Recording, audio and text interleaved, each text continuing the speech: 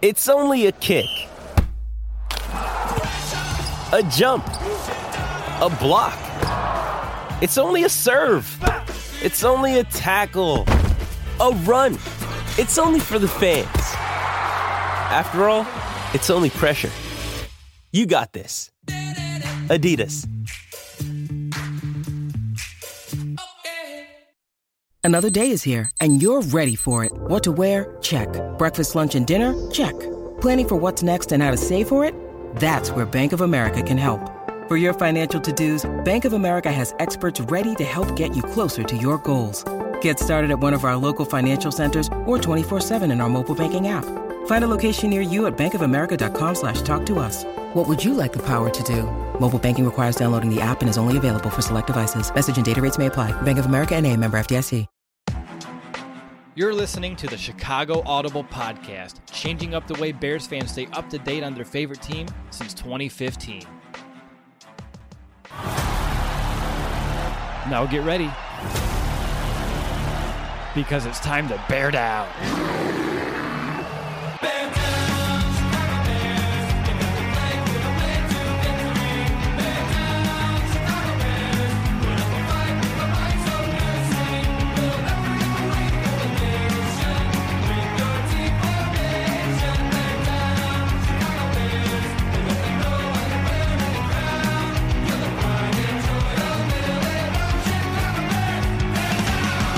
Welcome back, Bears fans, to another episode of the Chicago Audible.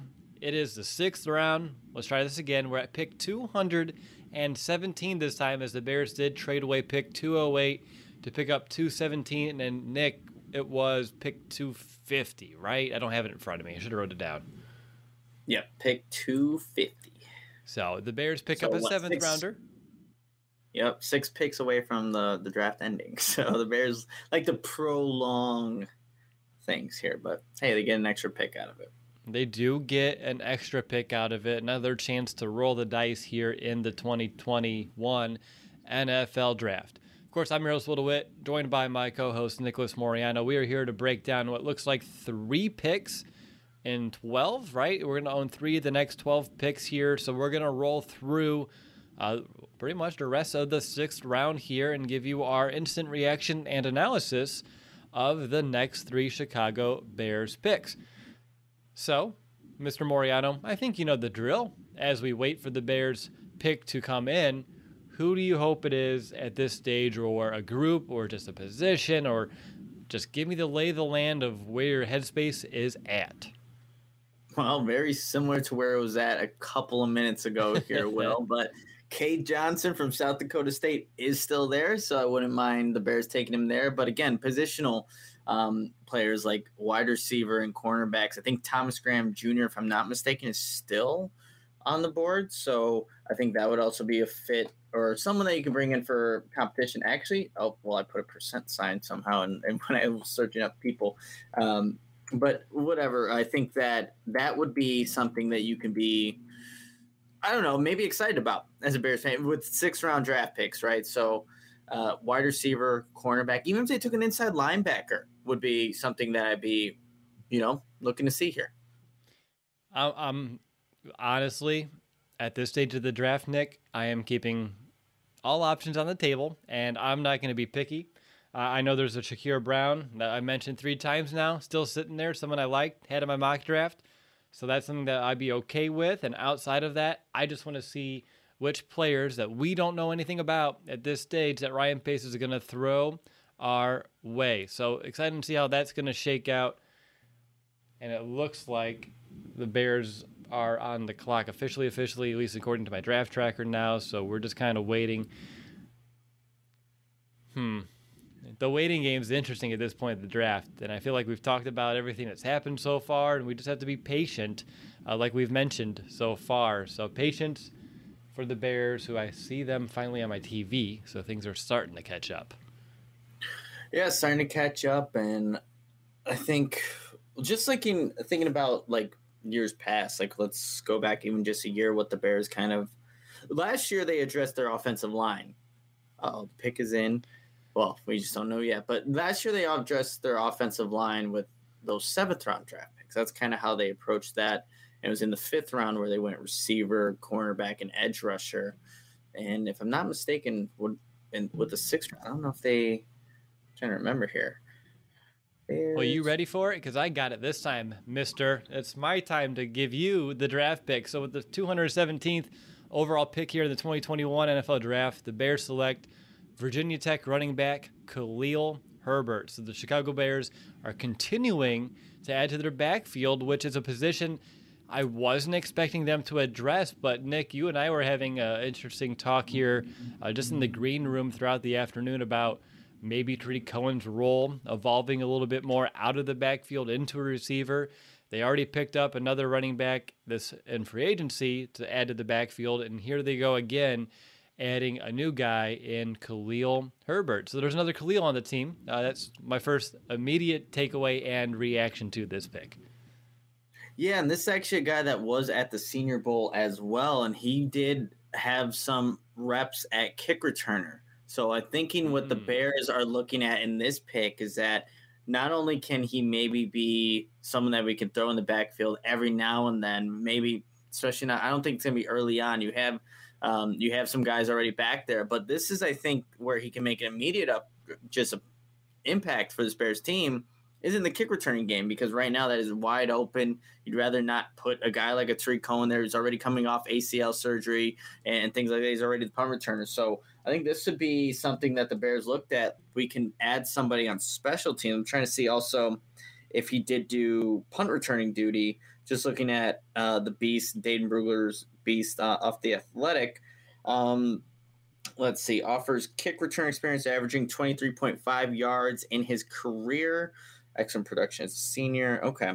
So I don't know if he did the punt returning, but he definitely was a kick returner. And like I said, when I was at Mobile, Alabama, he was getting the reps there as a kick returner there. So that's where I can definitely see him be somebody that can make an impact right away for the Bears if, he does well in camp and kind of just shows that trust in this Bears coaching staff. Apparently, he goes by Juice, and he says they call me Juice for a reason. He brings a little bit of that to the field. Last season, he had about 1,200 yards and 8 touchdowns in the 10 games, and he was second in college football with the yards that went for 50 or rushes that went for 50 or more yards. And I know that I think at his pro day, he put up some pretty good numbers as well. I'm seeing here, I'm trying to pull up the actual numbers, but the article here on Gobbler Country, an SB Nation site, a Virginia Tech Hokies community, was just talking about how impressive his pro day was. But of course, we cover a team that we love. We know that sometimes a little bit of maybe bias creeps into some of those articles that are written by fans. So I'll be looking in this just a little bit more. But I do see he was the 8th ranked running back here on the Beast. So that's interesting to say in its own right. There's a pretty decent synopsis here just talking about he had a lot of touches there, over 500 touches throughout his career, and he only fumbled once.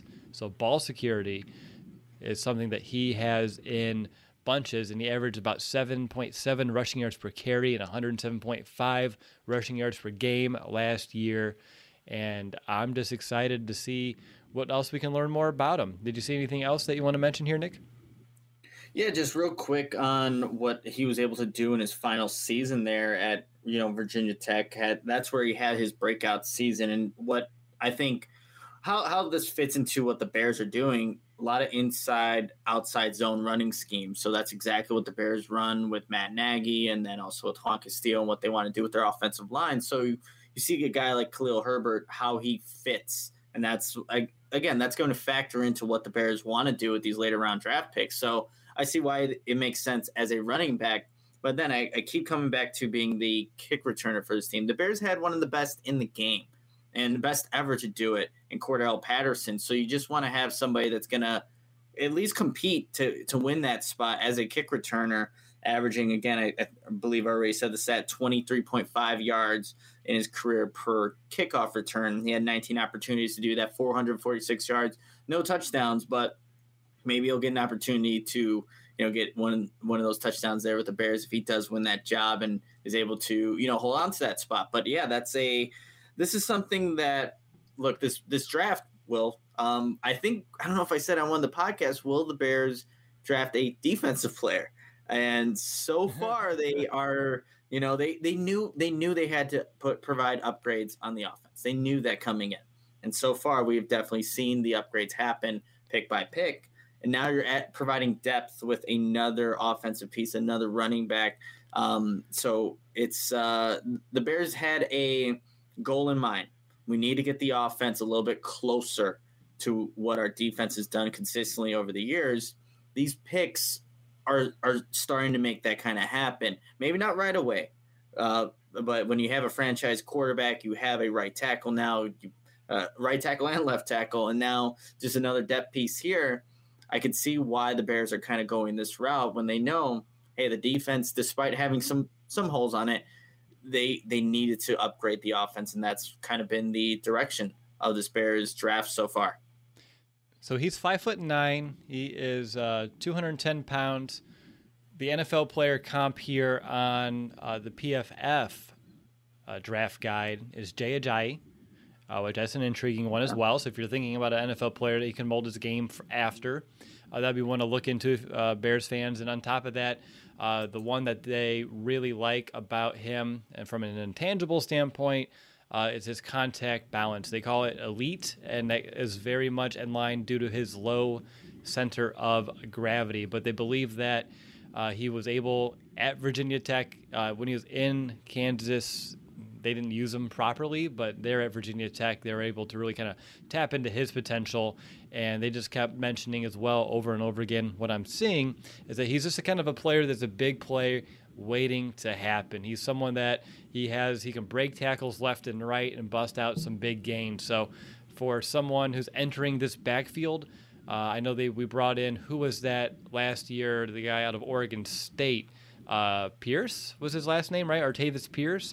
I think this is an upgrade over him if you're looking at how this depth chart is shaking out, and if you're looking at maybe 4 running backs on this roster week 1, honestly, between Montgomery, Williams, Cohen, and now you're sitting here with Herbert. So that's I think this is very intriguing, and I like the fact that that room, just like the offensive lineman room with the last pick, just gets a lot more crowded and a little bit more complicated, but that's a really good position to be in.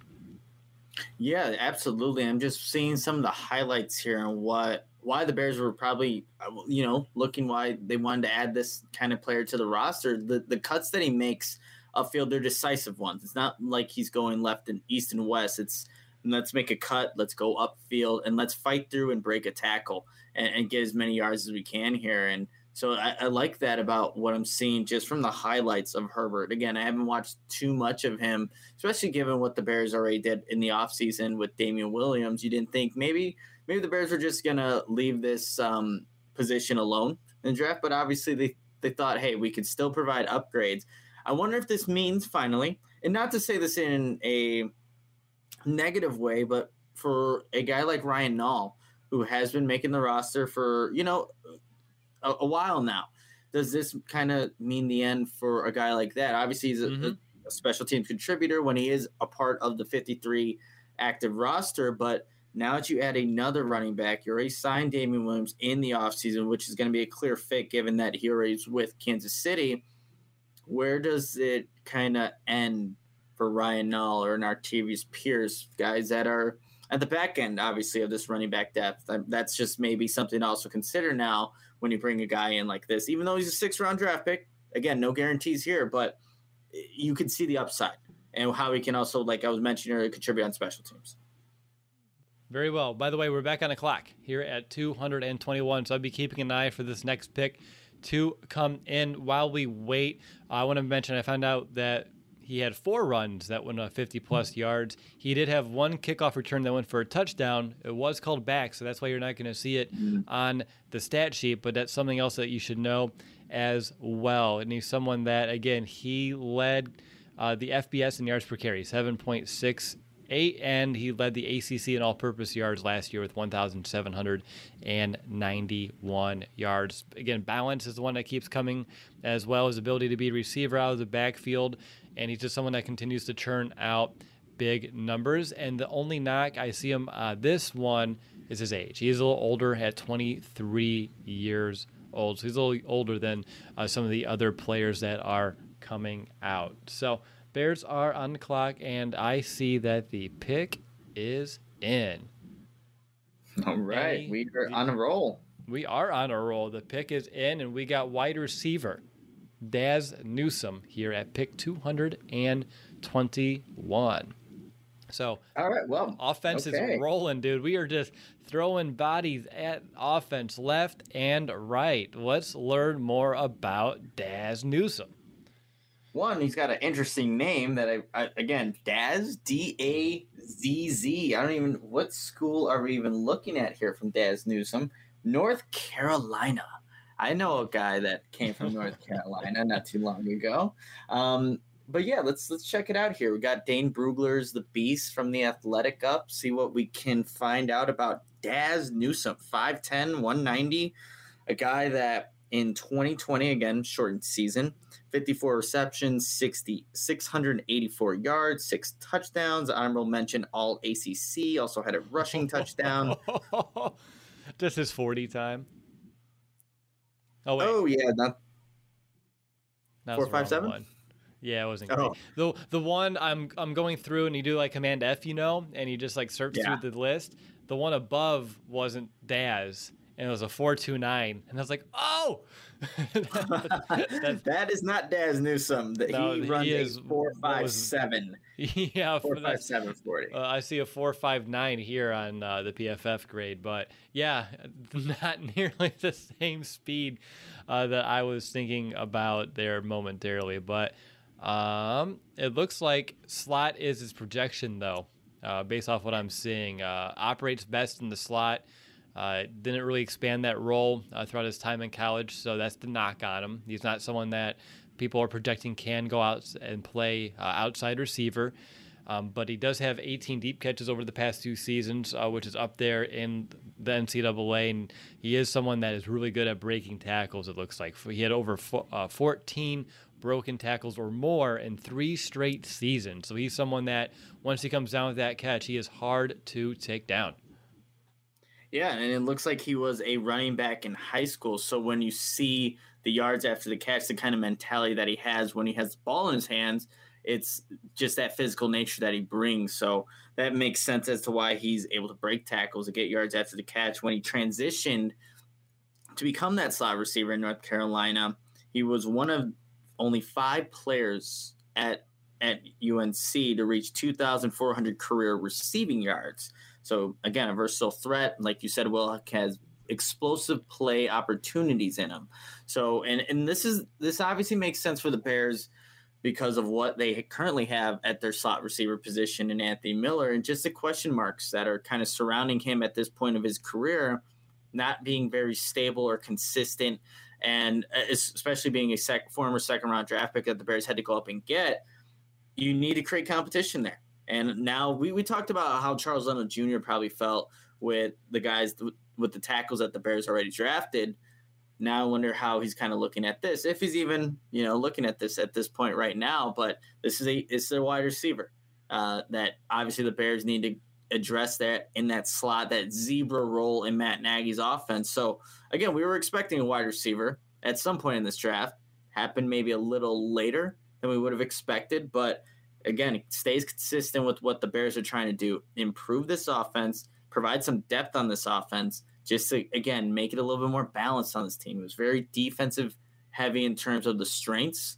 Now we're trying to get the offense to kind of match that a little bit more and adding another playmaker for Justin Fields to potentially use down the road. Yeah, we keep adding logs to the fire here. Something I do want to mention, just a couple of knocks that I've seen so far. They come with his route running. It's pretty well documented here as sloppy, and that needs to be continued to work on. He's not super deadly on double moves. He can be shifty, again, after he has the ball in his hands, but as a route runner, he needs to work in that regard. And then the other one, and it's an unfortunate one for me, it's a history with drops. He had 20 drops on 208 career catchable balls. So that's a drop on almost 1 out of every 10 ball thrown his way that was deemed as catchable. So watching for some of those drops will be something that we need to make sure that he can clean up and work through.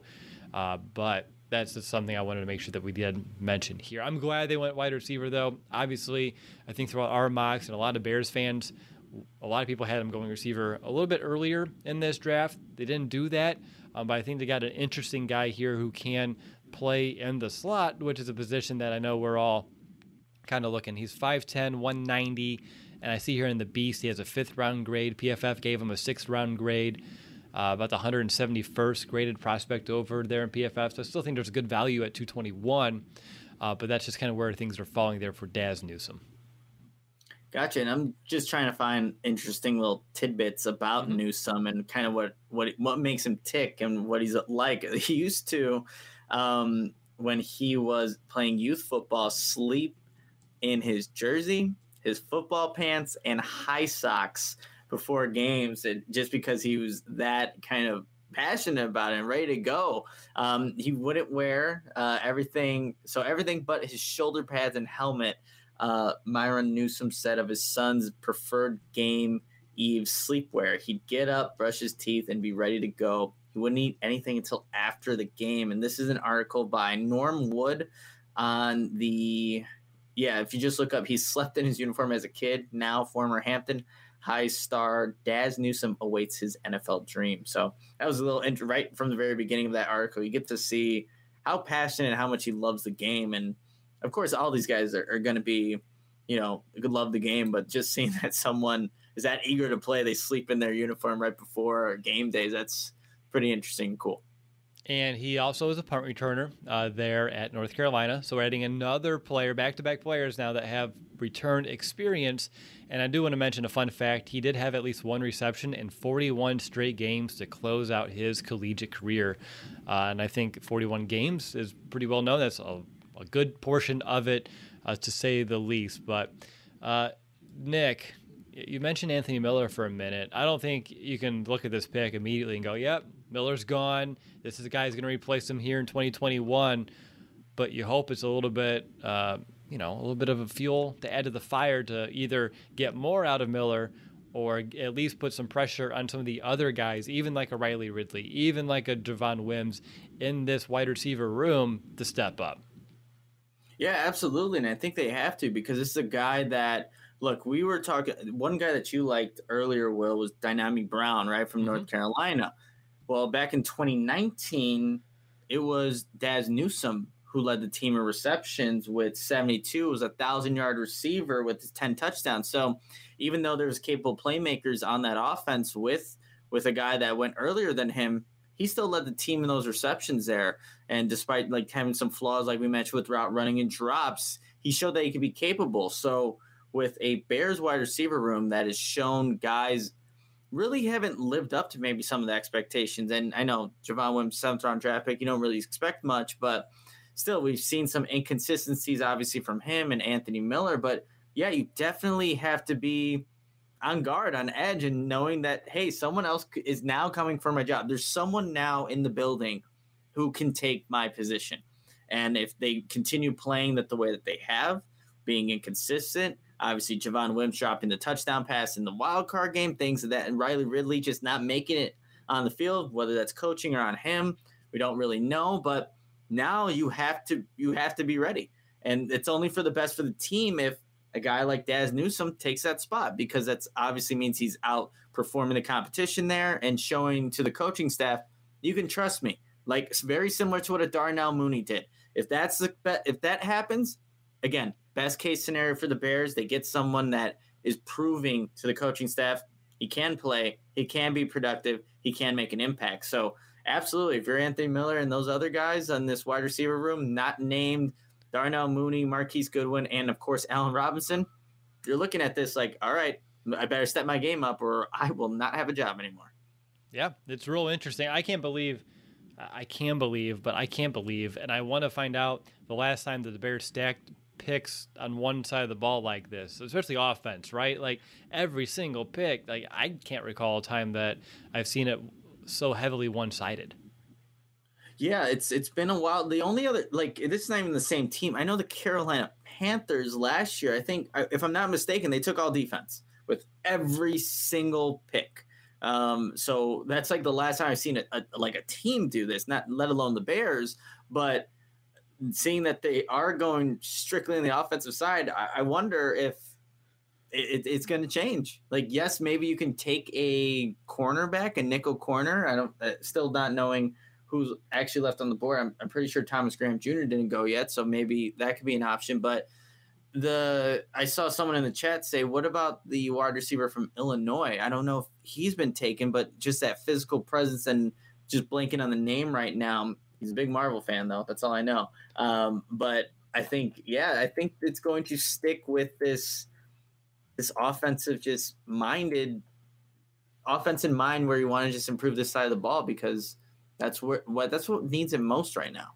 Yeah, no, it really does. I don't know if he is available. I'm kind of going through the list of available. Oh, he would be the very last one. You're talking about Josh Imatora Bahaba Hebe. I think so. Okay. That sounds about right. I feel bad, but my best real attempt would be Imator. There's a lot of BHEs in a row, which is really interesting. I don't have a pronunciation guide for him in front of me. I'm just on ESPN site looking at, but he's the dead last ranked receiver left available according to, again, ESPN. Everyone has their own rankings. It's hard to even keep track sometimes. All I see is that Shakir Brown's the top ranked player available on ESPN. And I still think that would be a fun one. Washington's pick is in, so we're getting a little bit closer. We're up to pick 226, so we're almost reaching our third and final pick here in the 6th round. Nick, I'm glad that these picks are moving a little bit quicker too. Oh, absolutely. I mean, when you're here, the draft starting at 11 o'clock Central Time, and now seeing that it's 4:30 over here. It's a long time here waiting for these draft picks and having this gap. So yeah, I'm glad. Looks like he froze again for me, Mr. Nick. I'm sure you'll be back any moment. Okay, there we go. Yeah, I was looking at TV and just noticing, hey, I froze, but you're good. We'll see what happens. Let's hopefully see what happens. You're right. One thing I like about both these picks, though, is their ability to do things after the catch or with contact, right? Because you're looking at the running back, Khalil Herbert. He is someone who was 4th in the nation last year in yards after contact. And then his average rushing yards after contact per carry tied for the fifth most of all running backs last year. And then, as we just talked about with Dazz Newsome, he's someone as well that is tremendous after he gets the ball in his hands, and he's able to make defenders miss better than most receivers. So I see a theme here, and we're looking at guys with the ball in their hands being able to create some plays. And I think it makes a lot of sense when you look at where the Bears are moving this offense. And if you have a guy like Justin Fields, who with his accuracy to put the ball where it needs to be to get it into the hands of these playmakers and let everyone else do their thing, that's exciting. So I see a little bit of a theme there between both these picks. Guys that can create some stuff after contact, making defenders miss, and those are traits that you do want to see in any skill position. And running back and wide receiver back-to-back picks makes me pretty damn excited just looking at that. Yeah, absolutely. And also, like we're maybe talking about, what can the Bears do with these picks? Are you just going to go maybe the physical upside where the guys, they have the look and, the physical traits? And it's not that these guys don't have that. They're just not your, typical these crazy 40 times and like being tall or whatever it may be. These are guys that, like you said, production yards after the catch. Yes, they have their flaws, and maybe they're not the best route runners. Even both of them, going back to Herbert, one of the flaws for him was that he's not the best route runner out of the backfield. And we know with just Dazz Newsome, according to his scouting reports, can work out his route running. So things that you have to give and take with 6th round draft picks, right? Where it's not going to be, everything's going to be obviously great. They wouldn't be there in the 6th anyway if that was the case. But yeah, that's not the typical athlete, I guess, Ryan Pace has been accustomed to kind of taking, whether it's early on in the draft or later.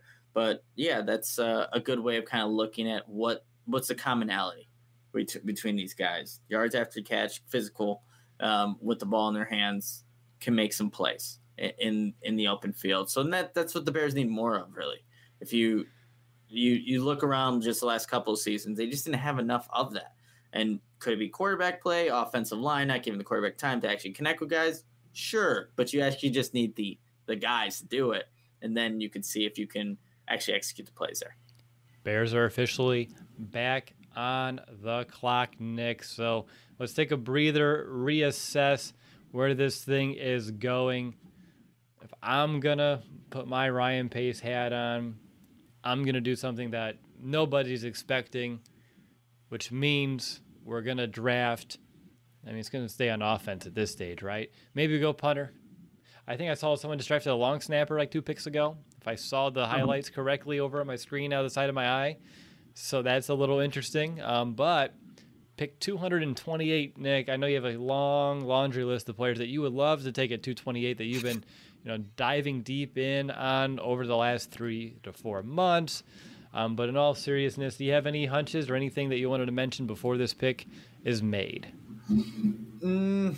Trying to see here, just looking at that board, see if anyone actually really does make sense in terms of position or potential upside.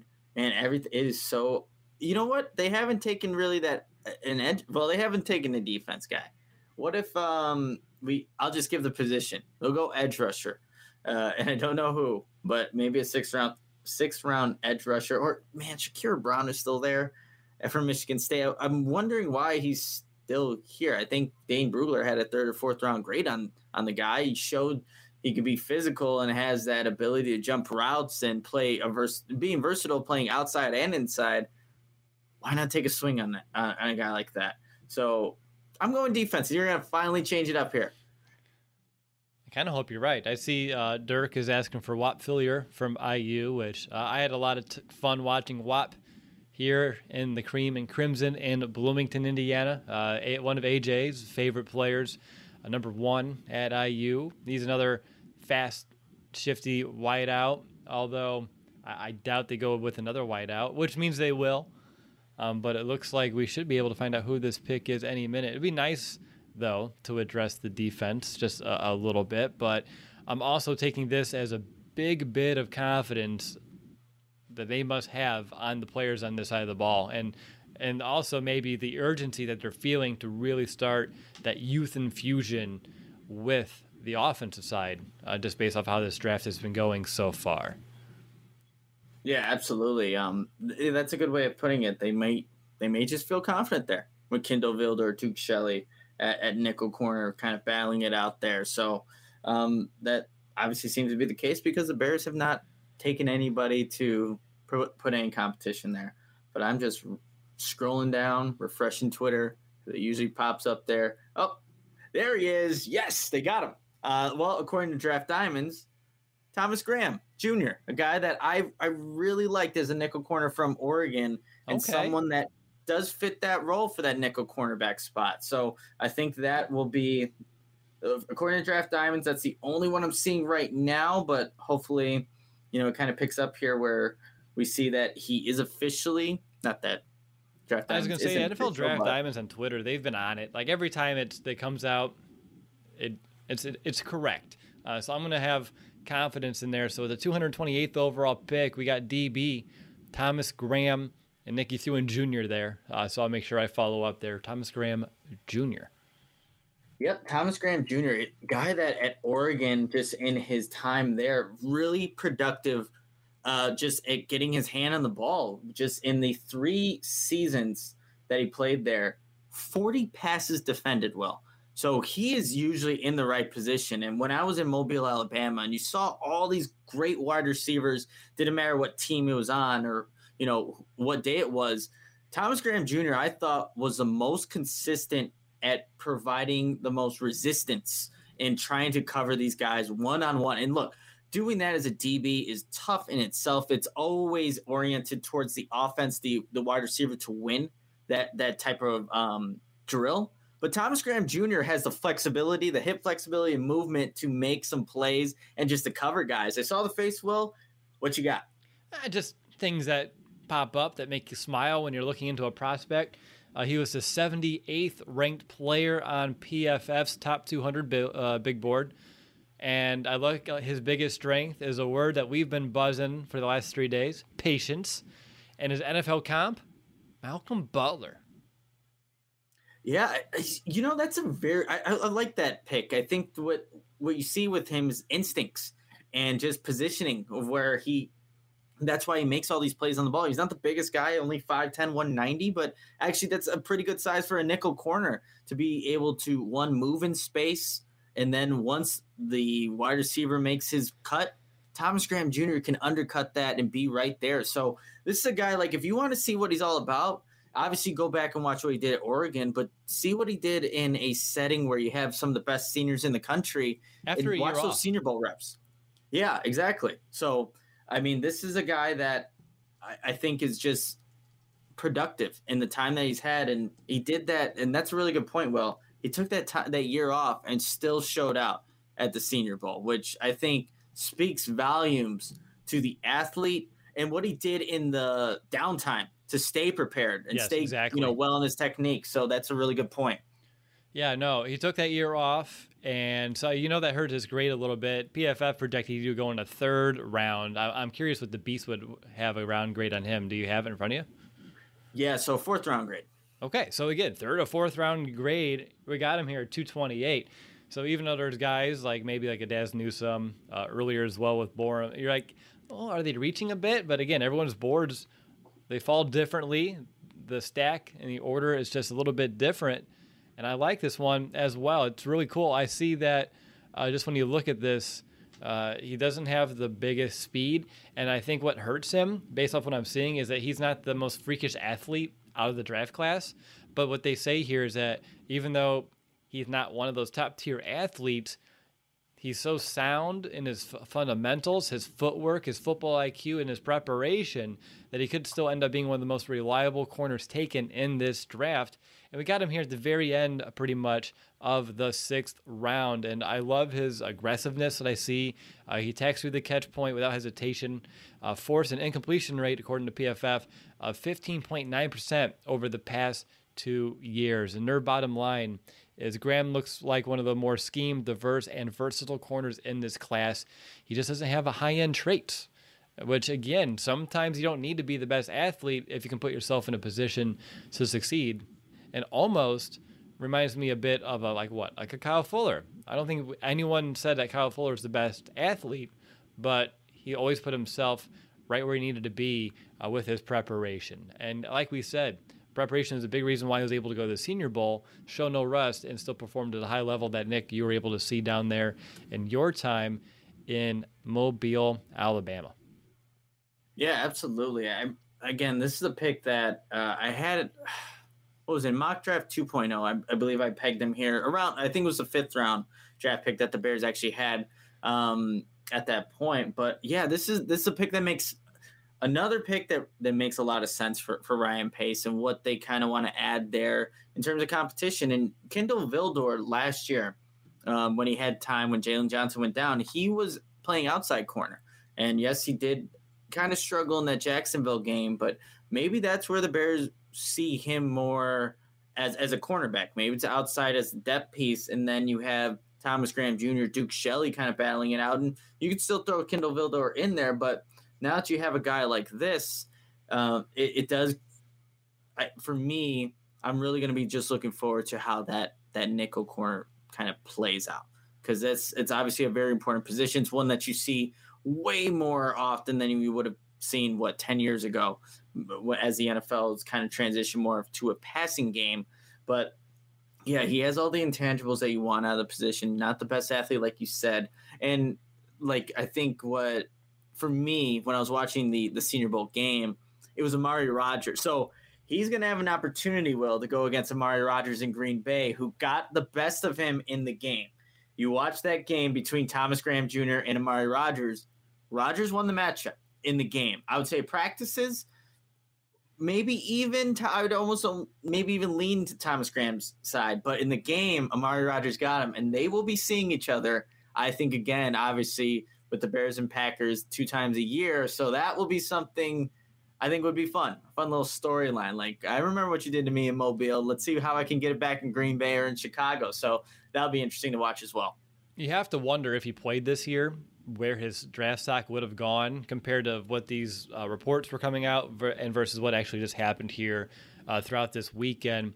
The coaches call him a high competitor, always been that way from a young age, and he's described as a smart, mature, and student of the game by his coaches, and it was evident because he was able to play as a true freshman, where he did lead the team with 3 interceptions. In 2018, he did lead the team in pass deflections, and it was also third in the FBS with those 21 pass breakups that year. And he led the team with pass breakups the following year as well, with 12 more in 2019 before he took that year off. So he's someone, even though he doesn't have those physical tools, I think just knowing he had 8 interceptions and 40 passes defensed in his collegiate career, even though he took an entire year off, is such great evidence of what kind of student of the game he is and how he can put himself right there where he needs to be. He doesn't need to be the fastest or the strongest or the tallest or the one that could jump the highest, because he knows how to get where he needs to be in order to make a play. And that sometimes you can't coach things like that. Those are some of those high football intangibles that you want to ensure that you're keeping on your team or adding to your team. And the Bears did that here. When I look at his future, I know you mentioned maybe. I mean, if they like him in the slot to start that first year, if he is one of the better defenders and you can get your best 3, I'd be open to it. I don't know if he played in the slot at all throughout his time. And if not, and we're playing the patience game that we're going to keep, I'll hit it one more time. You have Trufant as that 1-year stopgap, and then you have your Jalen Johnson, and then you have your Graham here after the fact. So I can see this being a pick that has, low risk right now, high reward come really his future here in Chicago. I'm very excited about this pick. Yeah, me too, Will. And I think it is a good point. Like, I project him to be that nickel corner despite him primarily playing on the outside at Oregon and obviously having a lot of success there given the stats that we read off earlier today. But, man, I think his ability to move in space, that's why I can project him to be that nickel cornerback spot, because you need to be able to do that. And not to say that he can't be an outside corner. It's just he would have such a, everything needs to play out where coaching development, things of that nature, scheme, whatever. But I think, where he can have just an impact, maybe even in 2021, the closest to having an impact on defense would be that nickel cornerback spot. But yeah, the Bears could be taking it in that consideration. 2022. What can we do there, and move on and see what Thomas Graham is all about.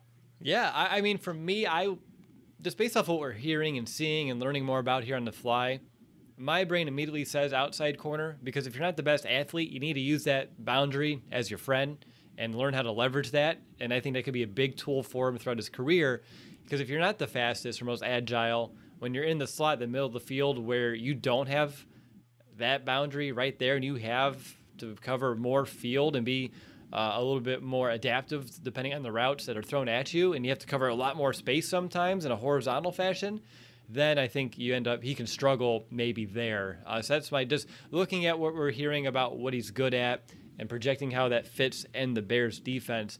I don't know if nickel would be his best fit long term, but if he does get him on the field and he's better than Duke Shelley or Kendall Vildor, then it's still an immediate win. And then maybe sliding him outside would be what's best for him moving forward in his career and for this defense. That's just my thoughts here on the fly. Yeah, I'm just trying to think. Obviously, just looking back at the past nickel corners for the Bears, you have Buster Screen, and then also Bryce Callahan, who went undrafted. Trying to pull up their 40 time, just what they did at pro days, but it's not coming up and being nice with me. But yeah, I think even though, maybe not the best physical athlete, but if you can move those hips, you could turn on a dime, you could shadow receivers, regardless of where you have the sideline or not. If I think he kind of views himself as a cornerback, because at the Senior Bowl, they kind of switched it up a little bit. You're going to be inside on the slide, you're going to be outside. So yeah, it'll be interesting to see if we're able to go to training camp. Where exactly is this guy even lining up? So that second and third team is going to be interesting to watch. And we'll have to, again, wait and see. And hopefully we get that opportunity to be at training camp to see what these guys can do in the competition battles. That will be interesting to watch. But yeah, it's going to be I'm actually looking forward to seeing what Ryan Pace has to say in these press conferences, because we got a little indication last year with Kindle Vildor how Ryan Pace said, yeah, he can play inside and outside. And, I think we've seen a little bit of that even in the limited opportunity. So how are they even viewing him? Is it nickel corner? Is it outside? I bet you just like we see him as a guy that can play both. But, so we'll have to wait and see him. According to his bio on the Oregon Ducks website, he entered the season as the FBS active leader in passes defended with 40, pass breakups with 32, one of the 3 returning FBS players with double-digit PBUs as well in 2018 and 2019, tied for 7th among active FBS players with those 8 career interceptions. He was one of only 21 players in 2019 that had 60 or more tackles and 10-plus PBUs. So I think he's someone, the production speaks for itself, and I'm excited to see how that can translate here to the NFL. And I think the Bears, worst case, best case, you want to look at this pick, I think worst case, hey, you know what? That athleticism really hurt him. In the NFL, he couldn't keep up. And unfortunately, maybe he's just a special teamer. Best case, he turns out to be your starting corner opposite of Jalen Johnson here. Maybe not as a rookie, but then 2022 and beyond. And then you have a pretty solid duo for years to come if he does live up to that Malcolm Butler comparison that we saw over in the PFF draft guide. So I think that's my best case. Worst case, how about you? So, yeah, worst case, the physical jump that you're making into the NFL. He's just not able to stay with guys like he did at Oregon and able to have that ball production. So, and he just kind of flanks out, and it's maybe just a special teamer that you'll see every now and then jumping on team to team. But my best case still is that he is that nickel corner, that more so that he can still transition to play that position because of what he's done in college on the outside. You can now move it inside and see how he can translate a little bit there and just learn the game a little bit. Look, Duke Shelley was primarily an outside corner at, Kansas State, if I'm not mistaken. And then they kind of, due to size, I would assume. But again, not the biggest guy with Thomas Graham Jr. being 5'10", 190-ish. But maybe that's the new role for him. But I think that's how I see the best case scenario, that you can take one of these 6th-round draft picks and make him your next nickel corner. Just similar how Bryce Callahan got the position, some years ago, being an undrafted guy, winning out and showing out in camp and showing that he could be productive and earn himself a big contract going to Denver with Vic Fangio. So that would be my best case scenario. Okay. All right. So out of all these 6th-round picks, Nick, who do you like the most? I got to go with my guy, Thomas Graham Jr. It's a guy that I've had him pegged in my second mock draft. I've watched him when he was at Mobile, Alabama. I've just been familiar with him and knowing what he can do, and just seeing how he was able to compete against some of the best seniors in the country when I was down there in January. So I really liked this pick, and I was just waiting for, the Bears. Oh, man, your internet is not being nice right now, man. I know it's been through a lot. It's been a long weekend hanging out with me over the stream. Okay. So I don't know where it cut off there or if it's even working now. You're here. But I like Thomas Graham Jr. just to kind of end it on that one. Right? Like, let's not tempt the fates anymore. I just like Thomas Graham Jr. He's going to be good. I know we kind of had to move fast, so I do want to kind of take some steps back. I'm going to hope that your internet can kind of work through us here for some additional questions here. But let's go back one. Dazz Newsome, best case, worst case for him. Yeah, Dazz Newsome, I think he's a start. We'll go even best case to start off. He's a starting slot receiver, maybe not 2021 if Anthony Miller's still on the roster, but you see more of a Darnell Mooney type of role in terms of, I think, snap counts, where you see like the trajectories going in his favor. That would be a great, a best case scenario for him. Worst case is that the drops are a problem. The route running never gets improved, and he kind of stays status quo at where he's at. So that would be the worst case for me. And then again, he's maybe just a special teamer and can't really find a role in the offense. Look, if it ends up being anything like a Riley Ridley is at this point, can't even see the field, you definitely don't want that to happen. But best case easily is like being more active in the actual offense, especially that slot position. Okay, I don't think I can disagree with anything you said. Let's go back to Khalil, what was his last name? Herbert. Khalil Herbert. I need to have my notepad updated. I need someone next to me to write all these down, so then I don't have to. So Khalil Herbert, best case, worst case. I think worst case, again, at this stage of the draft, his worst case, maybe he's just a practice squad player and doesn't see a lot of the field. Best case, maybe he's someone that is a pretty good player in your rotation right now and ends up being like a second head in a two-back type of system moving forward and can be a good guy to be a change of pace back, a spell back, give David Montgomery a break and change things up there for the offense, give him something a little bit different in that kind of dynamic. Any other additional thoughts on Khalil Herbert? Khalil Herbert, I think best case, like he's a immediate contributor at the kick returner position, and even Dazz Newsome can maybe battle it out there. But I think Khalil Herbert, if he's going to make an impact on his team, best case would be for him to just be a solidified kick returner, start off his career, and then you can kind of see maybe the reps as the running back come in later. Like I said, the Bears just signed Damian Williams. They have Tariq Cohen. They have the fifth leading rusher in David Montgomery. It's not like they need to get Herbert his touches in the backfield early on. They have guys to do that. So I think kick returner would be immediate contributor at kick returner is your best case. Worst case, look, just say maybe it's like a Ryan Nall or Tavius Pierce type of role where depth just on the roster, and every now and then if an injury happens, you'll see the field. Okay.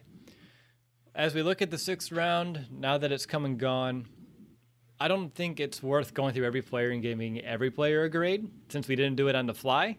So how about we just lump them all together and let's just grade Ryan Pace's job here in the sixth round. I think that needs to include the trade back and the three players that we selected so far.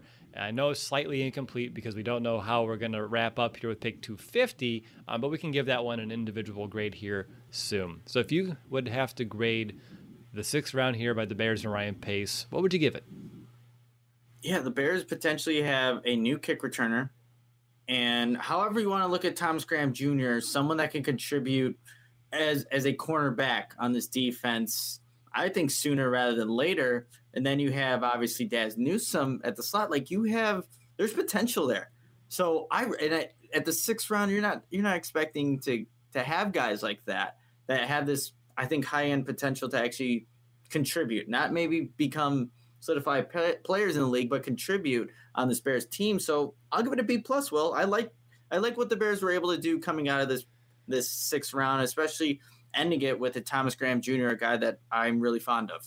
Yeah, the Thomas Graham Jr. really is the icing of the cake here. Honestly, like looking into him, learning more about him, I really feel strongly that if he played in 2020, he probably would have been gone in the top 3 rounds at this position.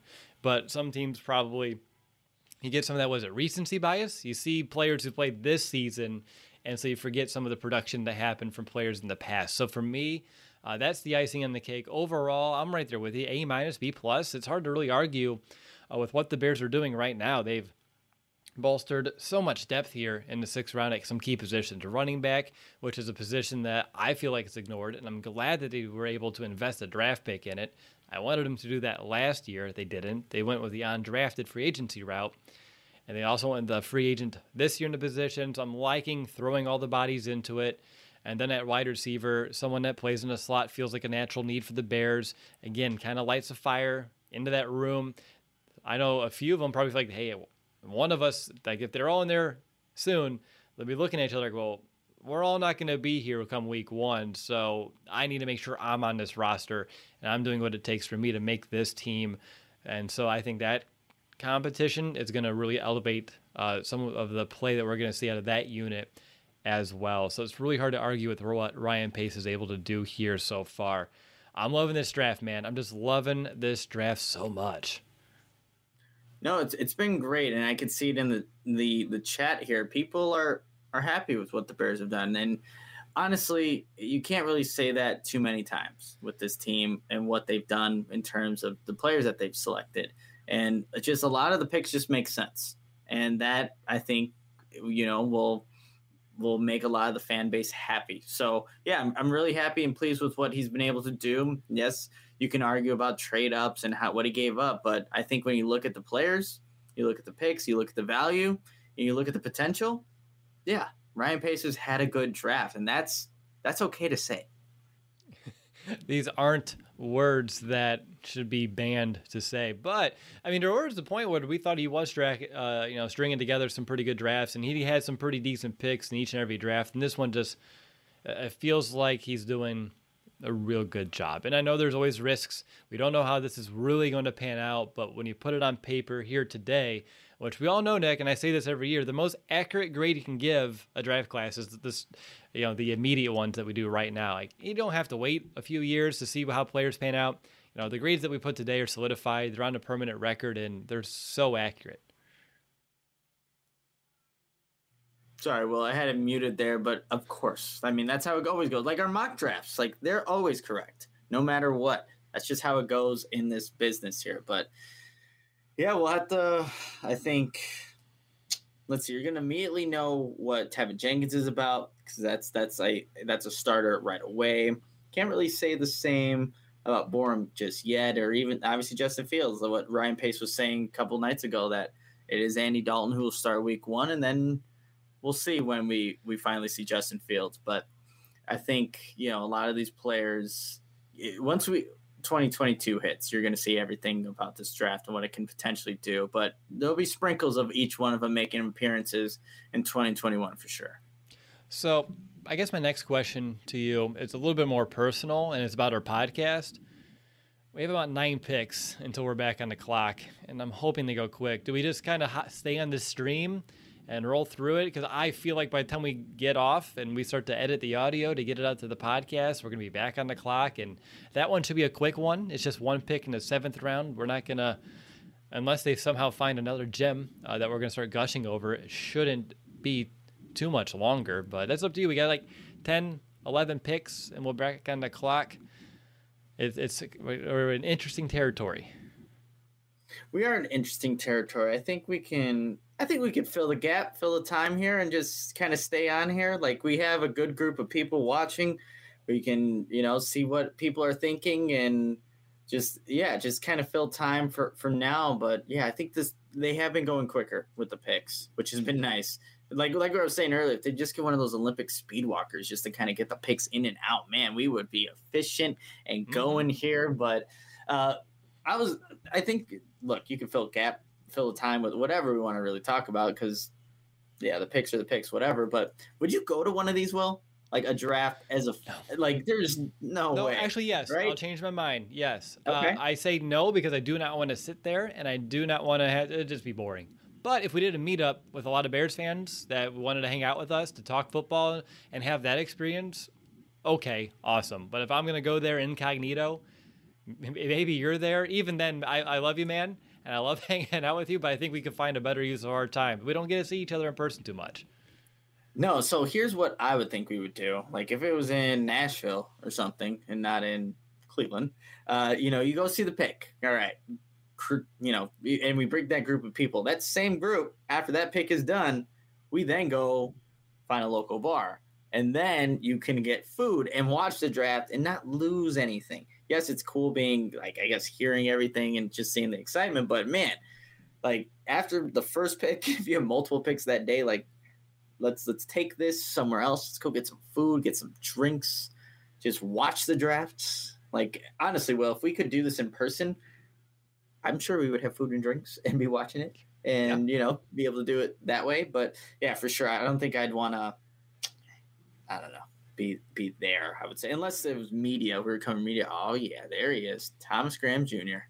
making play in Oregon. On YouTube. Man, Oregon has just the best uniforms. Or, well, they have so many uniforms. But that's – okay, maybe the numbers are too big now that I look at that one. Now, that's hold on. I'm trying to – huge number 4. There we go. Now we're on the screen.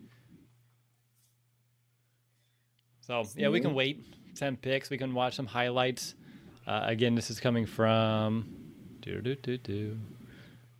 Boost is the channel. I like to make sure we give people credit. They work hard on these things. Yeah, Boost Graphics. They have more subscribers than us. So congratulations on that. Yeah, seriously. But, yeah, like, I think with Thomas Graham Jr., even though he may not get the interception, he's just in position to, make plays on the ball. And look, that's the second best thing. Obviously, you want to see the interception. I mean, he did have some there at Oregon over his 3 years, but when you have a guy that's just in a position as consistently as he is, that provides hope of what he can do in the NFL. Because if you're not, he's aggressively attacking the catch point. Like every single one of these reels, you're just seeing him take on the receiver. As soon as that ball is in the vicinity, he's going to make sure he's going to do what it takes to make sure you can't catch that thing. Whether he gets his hand up, his hand right into catch point, like he's fun to watch. Look at that violent finish at the end too. Yeah, even fighting through a block on screenplays. Like again, we talk about not the biggest guy, but you need to be physical and aggressive and have that mentality as a corner, and being able to pursue guys like that and close off rushing lanes. That's what you want out of a guy, especially a 6th round draft pick. Come on now, this is another one of Ryan Pace's many good picks this draft. So again, kudos to him and what he was able to do. And look, they got one of my draft crushes in Tevin Jenkins. So I only can be happy about what Ryan Pace has been able to do in this draft so far. And obviously, when you get Justin Fields to start things off, like this has just been a pleasant surprise. And I had very low expectations. Like I said in the first podcast of what Ryan Pace can do, just maybe waiting at 20. He's definitely changed it up for sure. Yeah, he really has. I'll see if I can find anything else for us to share. When it comes to Dazz Newsome, everything is coming from the ACC network, and I just don't think they would be as friendly as some other YouTube creators if we did throw that on here. So we'll see how that one goes. I'll keep looking. It looks like we're about 8 picks away now, so things are moving quick. We're getting there a lot. But no, that's the highlights that we're seeing there from Graham was pretty cool to see. And hey, now we have 2 Grahams on the team for now. Yeah, there you go.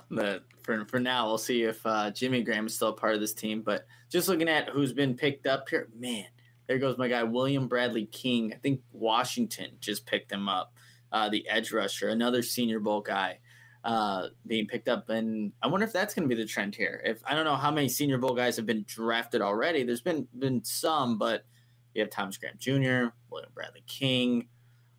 We'll see who else kind of goes off this board here in a couple of picks, but Trevin Grimes is still maybe. So I thought I saw a rumor a month ago, maybe more recently, about Bears and the connection to Trevin Grimes. That could be another wide receiver. Who knows? Yeah, here we go. We got some punt return highlight here from Newsome. Wait, I'm right. It's been a long week. It's been a long. Man, he's showing. Yeah, that's again. He started off east and west, but to cut it up field, made a couple guys miss. See him here at wide receiver slot. Get that first down. And this is Tar Heel Tapes, and the properties from ABC, ESPN, ACC Network. No copyright infringement intended, and we're gonna say same. Exactly. We're just trying to show people this new bear. I gave you a shout out along the way.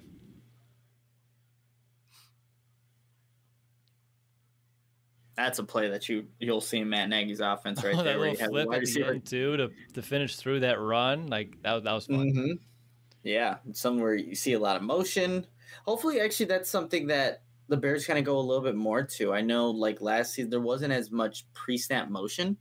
Maybe now Matt Nagy feels like he has the guys, and with Justin Fields when he's at quarterback to do that a little bit more. I think that will definitely help. One, to distinguish what a defense is in, but also get his playmakers moving, different spots of the field to give them the best opportunity to make plays. I think that's something that we can potentially see, and we see that Newsome is kind of comfortable in that spot. Absolutely. Well, this does stress my internet just a little bit, and I think you understand a little bit. Nick, how that goes? Absolutely. I know. Are we? I see Bears are on the clock here in the chat. I just don't see it officially yet, even on Twitter.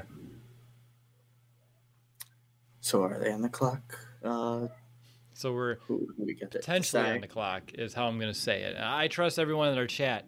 It's just that I want to make sure things are official by the time we say it. But My TV, we're at pick 243, and same thing. I see Carolina on the clock at 243 right now. And I know at this time things go quicker, so these are a little bit behind. But as soon as I see that the Bears are on the clock and some sort of mode, we'll make sure that we kind of switch gears over there. I'm actually going to switch over. I want to see what the Bears beat writers are up to, because I did see that they're talking to some players as and their coaches. And well, you probably haven't seen this yet. What was that? I said Thomas Graham Jr. said, "Let's get to work, Chicago," or "Let's work, Chicago."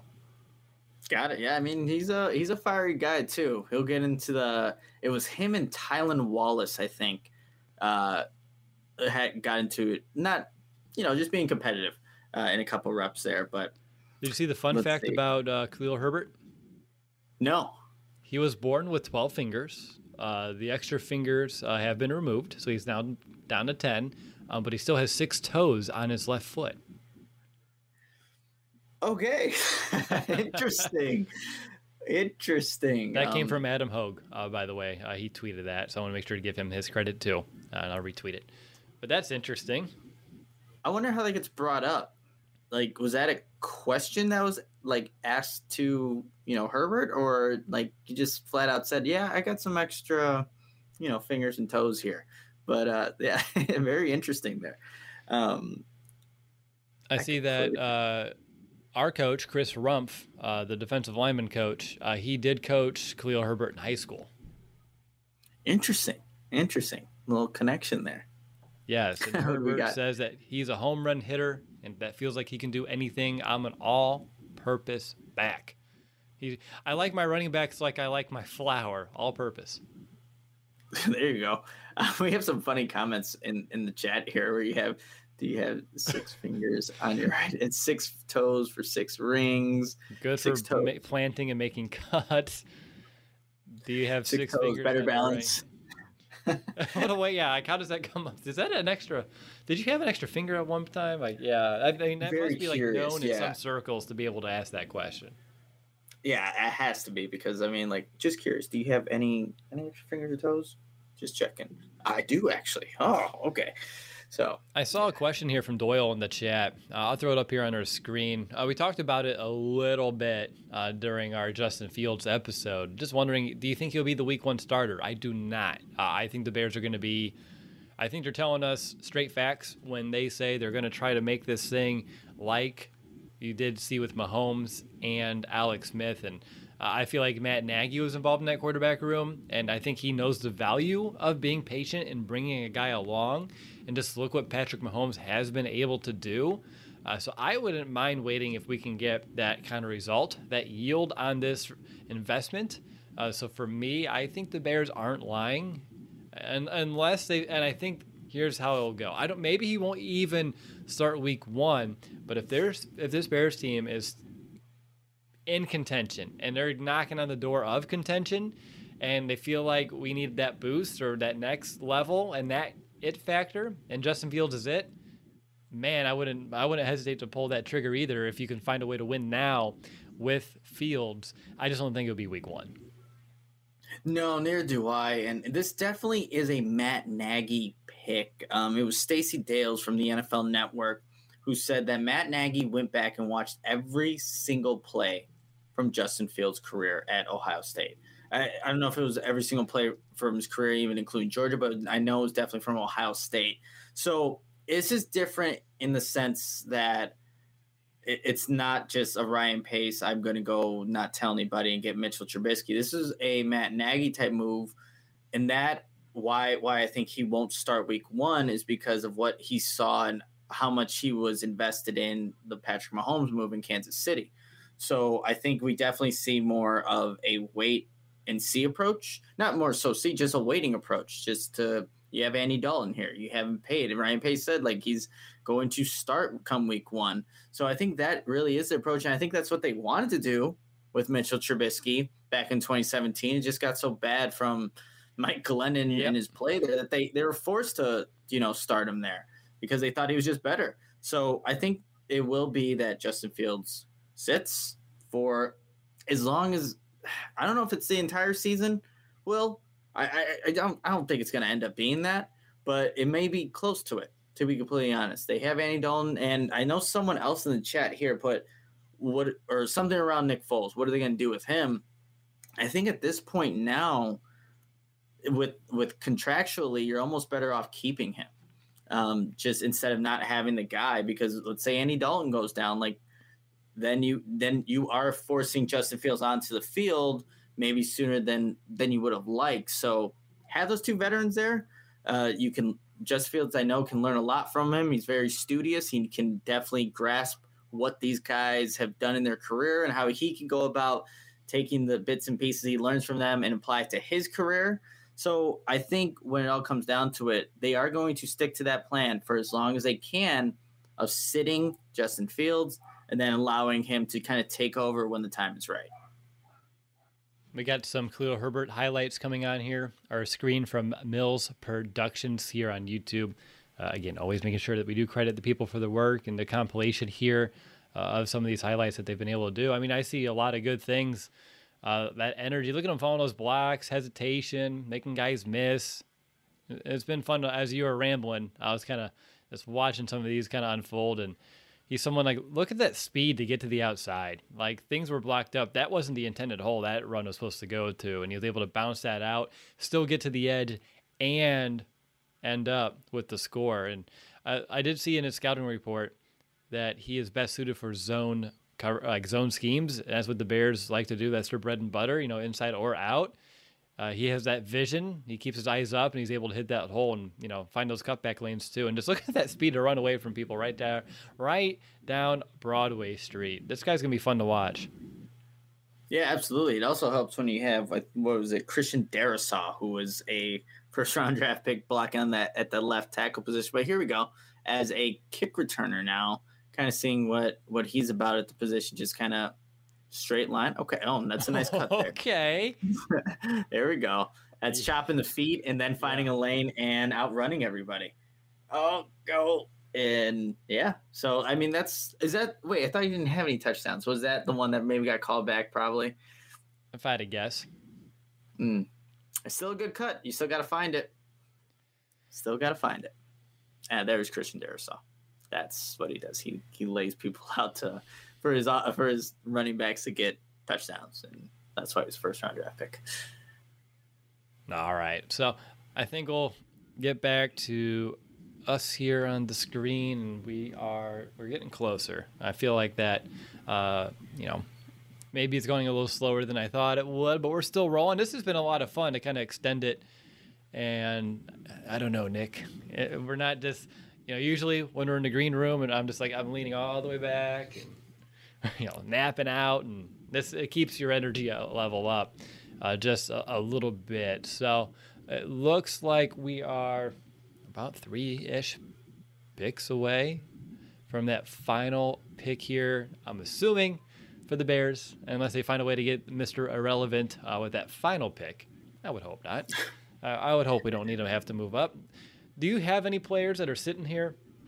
If you're looking at, I don't know who you have up in terms of like players available, but that would be like your immediate, once this draft is over, like high priority on drafted free agents. I mean, the fact that Shakir Brown's still sitting there is ridiculous. And I know we're looking ahead because technically we should be asking, who are you going to pick at, pick 100 and 250?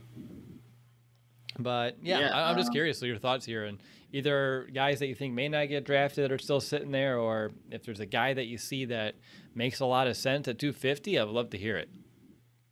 Honestly, he's been there at this point now since the start of this episode, since the start of the 5th round with K. Johnson, another wide receiver you can add to the mix. So that's a guy that, hey, if he doesn't get drafted, bring him in, see what he can do possibly. Another guy that, just kind of scrolling through some of the available players here, is if they haven't taken the Florida wide receiver Grimes, that would be another one. I'm just sticking with wide receivers apparently. I don't know why, but that's just kind of how my mind is thinking. That would be another one as well. And then really nothing stands out in terms of like, oh, we need to go sign this guy. He's an undrafted free agent, but we're going to get a good indication what the Bears are thinking, because as soon as the draft's over, like those start coming out. It's not where they wait, and you start to see who's going to have an opportunity to get brought into camp and at least compete there. But yeah, just scrolling through the list, there's not a lot of names that, one, I recognize at this point in the draft, and two, that I'm like, we got to go get him. This is a guy that we need. But what about you, Will? Anybody that's kind of standing out? If I say Shakir Brown one more time, I think people are going to kill me, so I won't. But no, I'm just looking at – I'm honestly cross-referencing ESPN's top list. I'm trying to see where they're up on, like, the Beast. And that's what I'm trying to do. I found a guy. A guy here. Just the name alone. His name's Dwayne Johnson. I freaking love The Rock. Okay. So you want Dwayne? Exactly. What position? San Diego State. Dwayne Johnson. Is he a safety? Senior. Mentioned started all 13 games. Yep, he is a safety there at San Diego State. A box safety with good size and toughness. This is from Lance Zierlein from the NFL Network, but that's just a name. I saw him like, well, Dwayne Johnson. I know there was a Chris Evans from Michigan that was drafted earlier today. Obviously, being a huge Marvel fan that I am, like, Chris Evans, you do it, Captain America. Go have a great career. But yeah, I'm just kind of scrolling through guys. If anyone's yes, well, Sean Byer, Iowa. Let's go. Come on, that's another Iowa guy that I did have in one of my mock drafts, but it could be a position of need if Jimmy Graham. We were talking about if both Grahams are going to be on the roster come the start of the 2021 NFL season, but you may need to look at that position maybe sooner than people are kind of expecting. But I'm glad I was scrolling through this just to see him there. The one name that I actually just saw someone in the chat, I'll make sure I throw it up there, but I was looking over at the Beast, is Justin Hilliard from Alabama, the inside linebacker. Again, if you're trying to just if you're playing some 4D chess here and you're trying to find a guy that maybe you have a chance of not getting him here when the draft ends as an undrafted priority free agent, but he could be someone that can develop onto this team at a position that could be a need here sooner rather than later. That one would make some sense. I was trying to see if there's any other inside backers and seeing how he exactly fits. So that's been kind of on my plate, but it's kind of hard to do that so fast sometimes.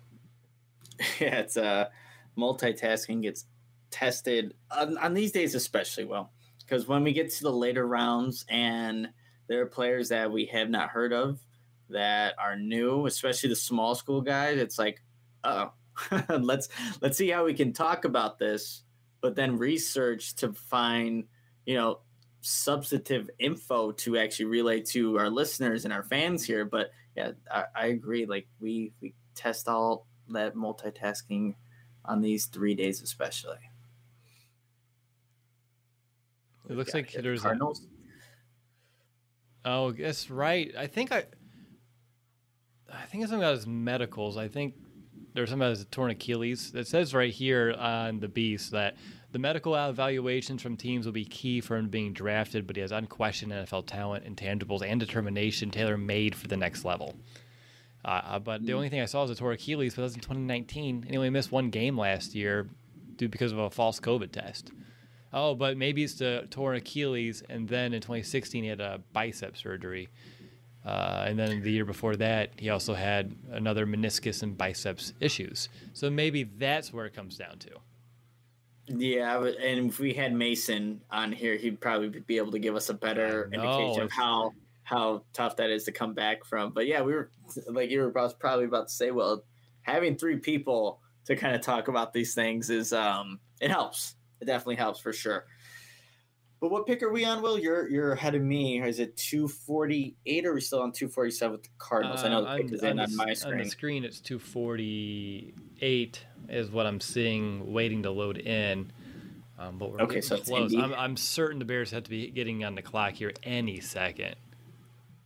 It is a positive. I'm starting to get hungry. Yes. No, this is the Saturday night draft weekend. Like you and I sit here all day, and we have a few snacks in between some picks, but these nights, like I gorge. Like after we do this, and I get the podcast edited, and it's into the feed after the live stream, boy, do I just eat, and then I sleep, and then next thing you know, it's Sunday afternoon. Yeah, basically, it just kind of goes by, and you're thinking too, it's starting at 11 o'clock. Like, okay, we're gonna get out of here sooner than then you think we're going to get out of here. And then it just doesn't happen. So that's the draft. It's a marathon. It's entertainment. It's a marathon. Yeah, for sure. So, we're almost there, man. We're going to get some really good analysis here of whoever this final pick is. Maybe wrap up just overall draft class thoughts real quick. I know I'm excited for the schedule to get released later this week. And then we can talk about, hey, we have players. We know we can have a good sense of what this roster is looking like. And we already know who we're playing, but we're going to know the order. And more importantly, we're going to know when we're going to L.A. for that road trip. We're going to – okay, yeah. Sure. See? See? Sure. Yeah, see how I'm down. I'm down to go to a game. Man, it would be nice if it was later in the year because that gives us more of an opportunity to see Justin Fields if they decide to go to him. So be later. Come on, push it back. Know what we want. And I don't even know if I said this on the podcast or if it was after the fact when we're just kind of talking and kind of just still like absorbing that news, but I feel like Justin Fields' first career start, if we know it in advance, I want to be at that. Like, I feel like that's like going to be a historic moment for this franchise, and I want to be there in person. And I don't care if it's across the country. I'm going to go to that thing. Yeah, I'm all with you. And looks like Vegas is definitely the runner or, the winner here of which game we should go to. And hey, I'm all for it. I'm down to go to Vegas, have a good time. Justin Fields updated his bio on Twitter to say he's the quarterback of the Chicago Bears. I did look yesterday and it said Ohio State, so I'm glad that he got to his Twitter. He has more important things to do for a couple days, I bet, after being drafted there in the first round. But his bio's updated, and the Bears are officially on the clock. Let's go. For the final what we didn't time. talk about, Will, and I think this is really important. Justin Fields' adorable dog, Uno. Have you seen that little guy? Oh my goodness, like adorable. I think. And the name. I wonder if it's perfect. the same. Oh, perfect. Yeah, I wonder if it's the same dog that Roquan Smith, or it looks very similar. Don't know if they're exactly the same, but cute little doggies there. Got to bring up Uno because adorable. Oh man, pick 250. Bears on the clock. Rams pick is in. Now we wait, and I'm excited to see how this is going to end up. Just kind of shaking out. We'll see exactly what happens here. I'm not going to even speculate who I think it's going to be, who I want it to be. I'm just going to be patient. The buzzword of the week, and we're going to find out who it is, and we can talk about him. Yep, that's all we can do, Will. At this point now, we made it. Last pick of the draft. Or, for the Bears. Last pick for the Bears draft. So, see what they do here. Just best player available. Whoever you think you would want right now, hands down. And now there's only a few more picks after this. Perhaps it's more of, you when you get to the undrafted free agents, you don't get to choose them. They have to choose you. They have to sign with you. So if you had a guy out of that whole group that you would hate to see go elsewhere, and that's the one you want, then that's who I would get here. I mean, that's what it's worth. It's kind of like a little bit of a security blanket for that. So that's what I would do. But who am I besides the guy behind a mic? And there's only 9 more picks after this one, so just gotta choose wisely. Yep, absolutely. We are guys behind mics, but we got some knowledge as well, Will. So and the Bears say the pick is in, which means I'm gonna say the pick is in. And now we wait to find out. And it goes to the other scene. We're good. Technical, not difficulties, just nuances. All right, come on.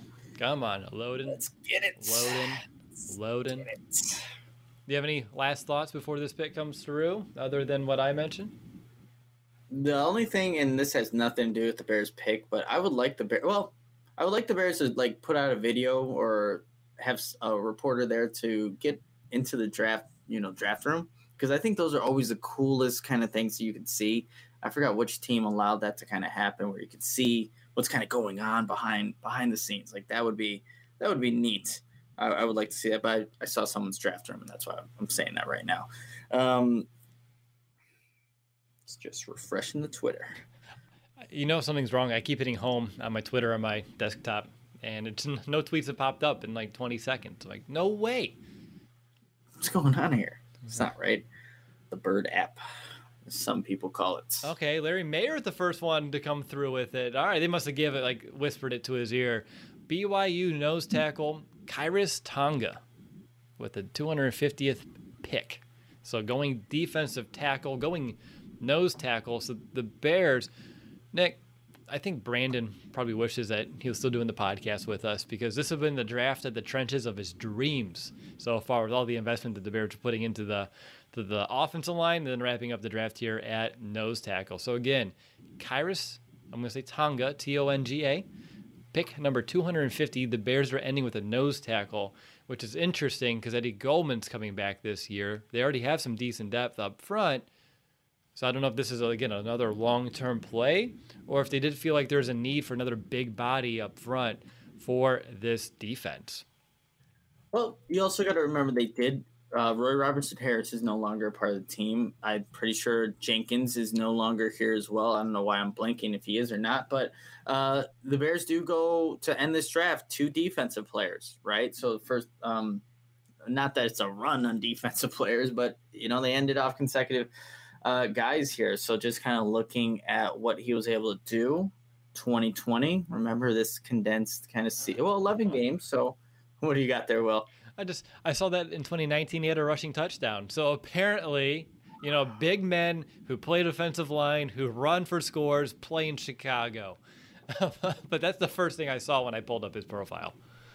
Nice. He was a team captain last year in 2020, 2.5 tackles for loss, 1 forced fumble, 2.5 sacks. In his career at BYU, he had 7.5 sacks in 4 years there. He also blocked a field goal in 2018. So he has blocked field goal 2018, a rushing touchdown in 2019, becomes a team captain. If you block a field goal, you rush a touchdown, and you play on the defense, you're a team captain. That's just how it kind of goes there. But what is this guy? 6'2", 325 pounds, 5.0740. Okay. Bench press 35 reps. All right. But how do you pronounce his name? Khyiris? Khyiris. Is how you pronounce this. Khyiris Tonga. That's an awesome last name too. Tonga. What else we got here? Looking at the beast here, Will. 3-year starter at BYU. Tonga's a nose tackle and head coaches multiple fronts, usually lining up head up over the center. He struggled through a tough childhood, but he found direction with his adopted family, the church, and BYU football. He compiled 130 tackles and 15 tackles for loss over the last 4 seasons. An aggressive space eater. I am really white on the screen. All right. Tonga is active in the trenches with his slanting quickness and upper body strength to shed/toss blockers. He improved his conditioning and chase skills over the years, but his pad level and anchor need to develop better consistency. And here's the final sentence here. Overall, Tonga will face limitations on 3rd down in the NFL, but he is powerful with his hands and creates congestion at the line of scrimmage. He projects as a rotational nose piece. So that is the synopsis of Khyiris Tonga. Now, remember when Tevin Jenkins was in the 99th percentile for his bench reps? Yeah. Tonga, 98th percentile. He put up 40 reps at the bench. So he's someone, wicked, strong players is something that the Bears are that's in the first round, second round, and then here now in the and heck, let's not even shy away. Justin Fields is super strong for a quarterback as well. So there's some themes that we're seeing here with all of these picks: strength, nasty demeanor up front, both sides of the ball, and then getting guys in skill positions that can make plays after contact, after the catch with the balls in their hand. So I like the theme or themes that Ryan Pace has kind of put together here throughout this one. But yeah, 40 bench. He also is in the 92nd percentile with a 7.2 3-cone drill. So for a big man, he can move. He's also at the 92nd percentile. He had a 117-inch broad jump. So he's a guy that he's a little compact with his size, 6'2", 296, but he's a pretty decent athlete and he's wicked strong. So this is Could we have the poor man's Aaron Donald? No, that's too big of a stretch. But just saying, why not? Yeah, why not is right. But that is a good point that you mentioned, Will.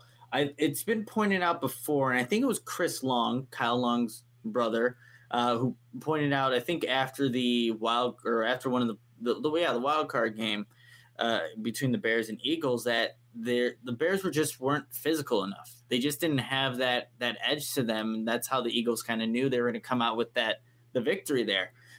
Well, this draft, I think, is just really addressing the lack of physicality that maybe was there on both sides of the football, more so the offense than rather the defense. But you see the guys that they've drafted, there's this nastiness to them.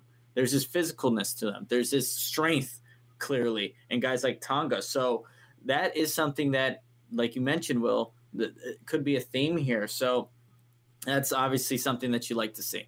I got to correct everything I said. PFF, I'm going to email them. They need to reorder this thing for next year because they have a picture of Tonga with all this stuff, but apparently the stats are the guy above him. Come on. Oh, well.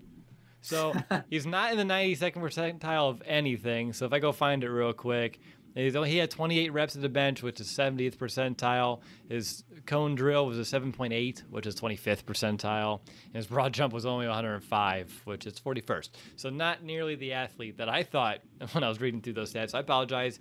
I don't like to do any misinformation, so I want to make sure I do clear that up. And PFF will get an email from me, someone that, at my end, that understands user experience. It's not so friendly or intuitive. But what I like is what I'm seeing is rare range for a nose tackle. He can track down QBs and ball carriers. Even though he's bigger at 320, he's not noticeably fat. He's just really strong and built.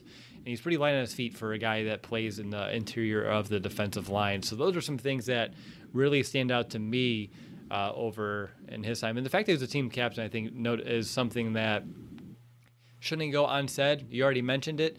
But the fact that he's a team captain just shows, again, another strong leader that the Bears can add to their locker room. And I guess you mentioned about his hardship as a kid. That resonates with me.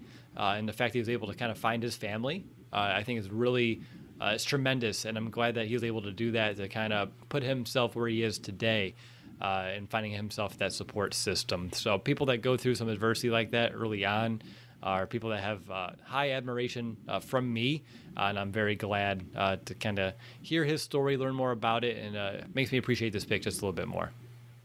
Yeah, absolutely. He was also an East-West Shrine Bowl invite, but of course, due to COVID, that was actually canceled. Speaking a little bit more to his background, he was a tight end and defensive end and did play club rugby. And I was actually just watching rugby not too long ago. Well, I don't even really understand how it kind of works, but it's physical. You need to be physical to play that sport. And it looks like Khyiris, I'm sorry if I think I said Kyrie, I don't know why. Khyiris Tonga has that physicality to him, and you have to, as a defensive lineman in the trenches, primarily lining up opposite of a center. You need to have that and be a part of that. And yeah, it's just I think also someone mentioned it, like Akeem Hicks is not getting any younger. And this is not saying this is a move. You're going to get a guy with your 250th pick in the draft and just, replace Akeem Hicks. That's not saying that. Just saying that is a good thing to point out, that he is obviously getting older. You're going to need to have guys also in place, but getting in Eddie Goldman definitely helps.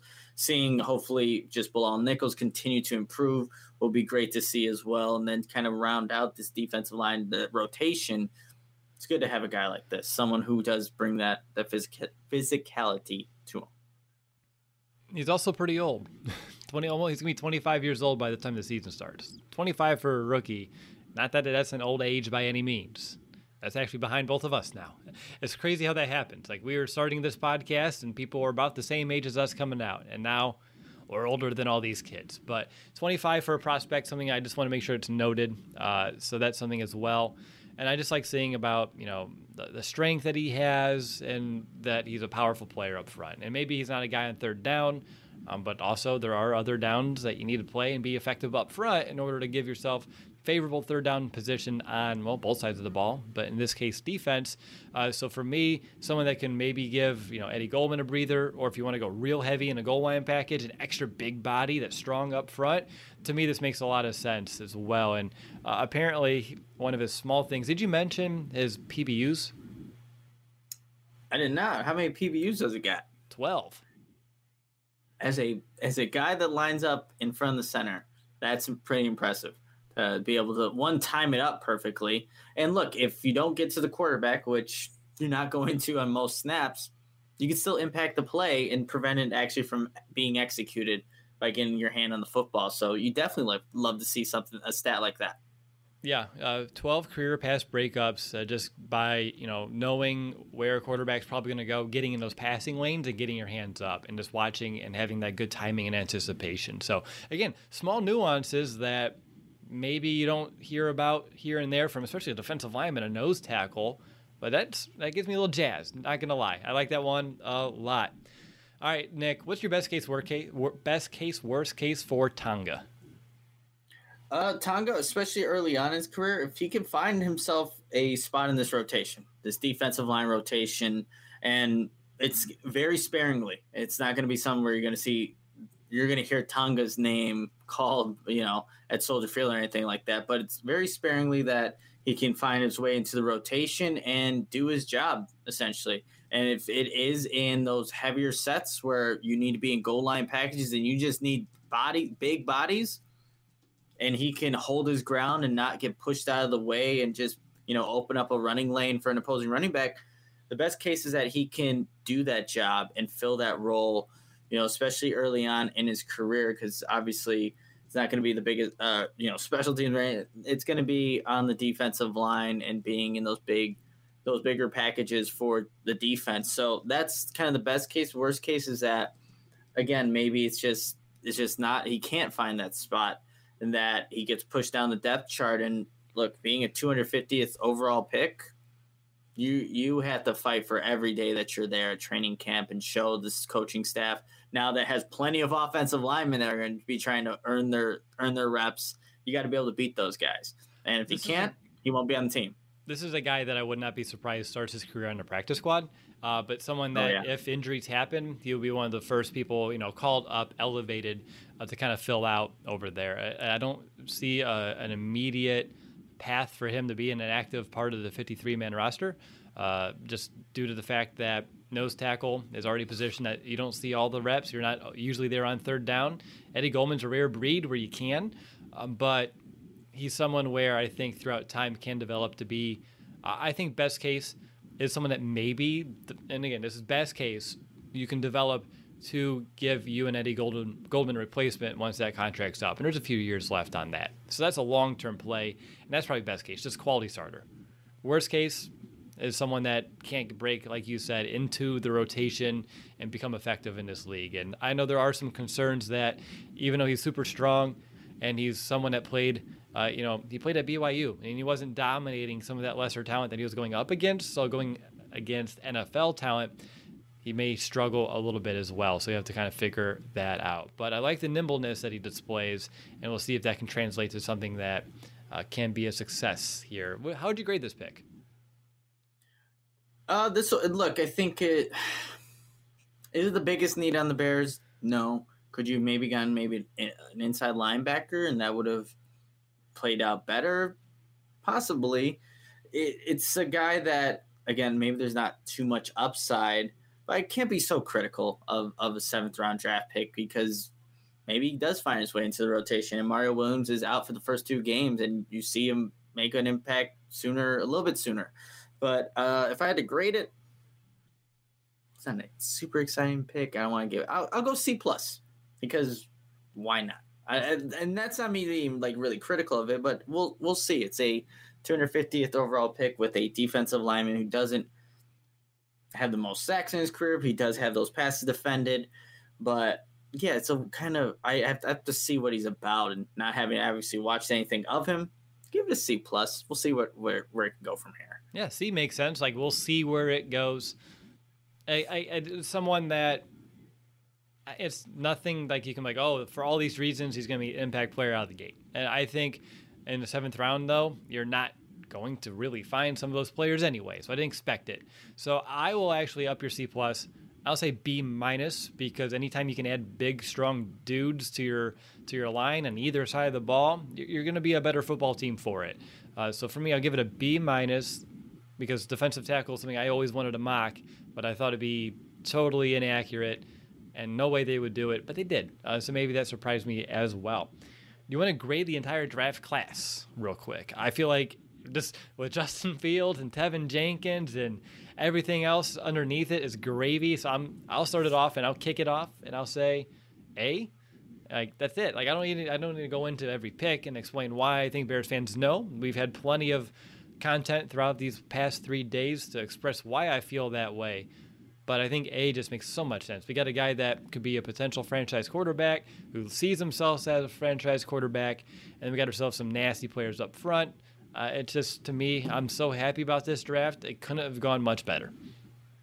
Yeah, well, it's hard to imagine a scenario where the Bears come out with more potential impactful players than they do with what they did these past 3 days. You have your franchise quarterback, like you said. You have 2 tackles addressed for the future. You have a nickel, or however you want to view Thomas Graham, you have him there. You also drafted a wide receiver and a kick returner. So those are needs on this defense right now. And guess what? Ryan Pace saw that and addressed them. Addressed them with the guys that he did. He showed conviction and got the players that he did. 2 first-rounders, I think, in the first 2 days with Fields and Jenkins. Obviously, a consensus pick from multiple people that Jenkins should have been a first-rounder, and he thinks that as well. So, yeah, this is an A for me too. Ryan Pace, credit to you, man. Like, he had a lot of fire with what was going on in the beginning of the offseason with people, how they're very critical of him, us included, of what he kind of did and what this franchise direction it could have been going. But man, he showed us that he knew what he needed to do, and he executed. And so now we're hoping that these picks can execute on the football field and ultimately make this team one that we can really get behind again. I think this draft, though, puts a lot of people back into wanting to see what the Bears can do. I know my brother, for instance, like, I'm not even going to watch games like how last season went. But now with this draft, I think you can get back on the bandwagon, I guess, and just see what this Bears team can do. Yeah, I think I tweeted it this morning. It felt like the early portion of this draft, like Bears were like, no, we're going to hire social media guys. Hey, keep your finger on the pulse. What do the fans want? Who do they want to see? And then they did everything they could to get those 2 players in Justin Fields and Tevin Jenkins. And just to get in our good graces again. I mean, Nick, we went to a spot where we weren't even buying merch for a while, right? Like, no. And a lot of fans were in the same boat. Like, I'm not going to support this team with my money. You draft Fields immediately, like the second most popular jersey on Fanatics. Like, it's like, okay, we're good. I love you again. I'm ready. And I told you that night, like, I'm reinvigorated where it's like, all right, let's do another 555 episodes. And I want it to be the Justin Fields era. And I want to have multiple perennial seasons where we are contenders and we are having a lot of fun football to talk about, because we've had a lot of mediocre and average football on this podcast to discuss. There's a real chance that can change. I hope so, Will. I really, really hope so, because it gets so stagnant when it's just 8-8, knowing that the Bears are not going anywhere. But they have a chance, and this is their best chance. Let's be completely. This is their best chance to get out of that mold and become something like a contender, like a legitimate, consistent contender. That's hard to say 5 times fast in the NFC, but to represent like the city of Chicago, how it should be represented. So it's a wait and see. And I know I say that so much, and it's probably overdone, but it's accurate though. It's accurate, and I think this is like I said, this is the best opportunity for the Bears to get out of that. If it doesn't happen, again, they're cursed. We support a cursed franchise if they cannot get out of this with this team that they currently have developing here, and with the prospects that they just got these past 3 days. Legitimate, consistent contender. Yeah, I've had a while to think on it. You were just spitballing it on the fly, but those are some words. Three words to kind of wrap up this draft is that, do these picks put him in line to be that. I like that a lot. I don't know about you, but I'm ready for dinner. How about you? Starving. We've been here since 11 o'clock chewing on, snacks and stuff like that, but it's time to eat. It's time for some nutrition. And honestly, like the Bears, like with all of this, yeah, let's eat, let's get it, let's go. So thank you again, everyone, for joining us throughout the entire draft weekend. It really does mean a lot to us, and it makes it so much more fun. All the live stream interaction, everyone listening to the podcast, everyone interacting with us on social media for the past few days. This is what we've been missing. Like the last 2 seasons have been so dark and in despair, and everyone's getting so polarized, and we're all coming together again as Bears fans, and it's fun to kind of see happen over the past few days. Let's keep it this way, and I just want to just keep moving forward, and I'm looking forward to seeing what the schedule looks like, and we can continue to get ourselves closer to this upcoming season. I hope this summer, we blink and it's over and we can get the training camp. That's how excited I am right now. But that's going to do it for our 2021 Chicago Bears draft coverage. The fifth year we've done this, and I think it's my favorite. I think so too, Will. There's a lot of potential here, and that's what makes it so great. For sure, but that's it.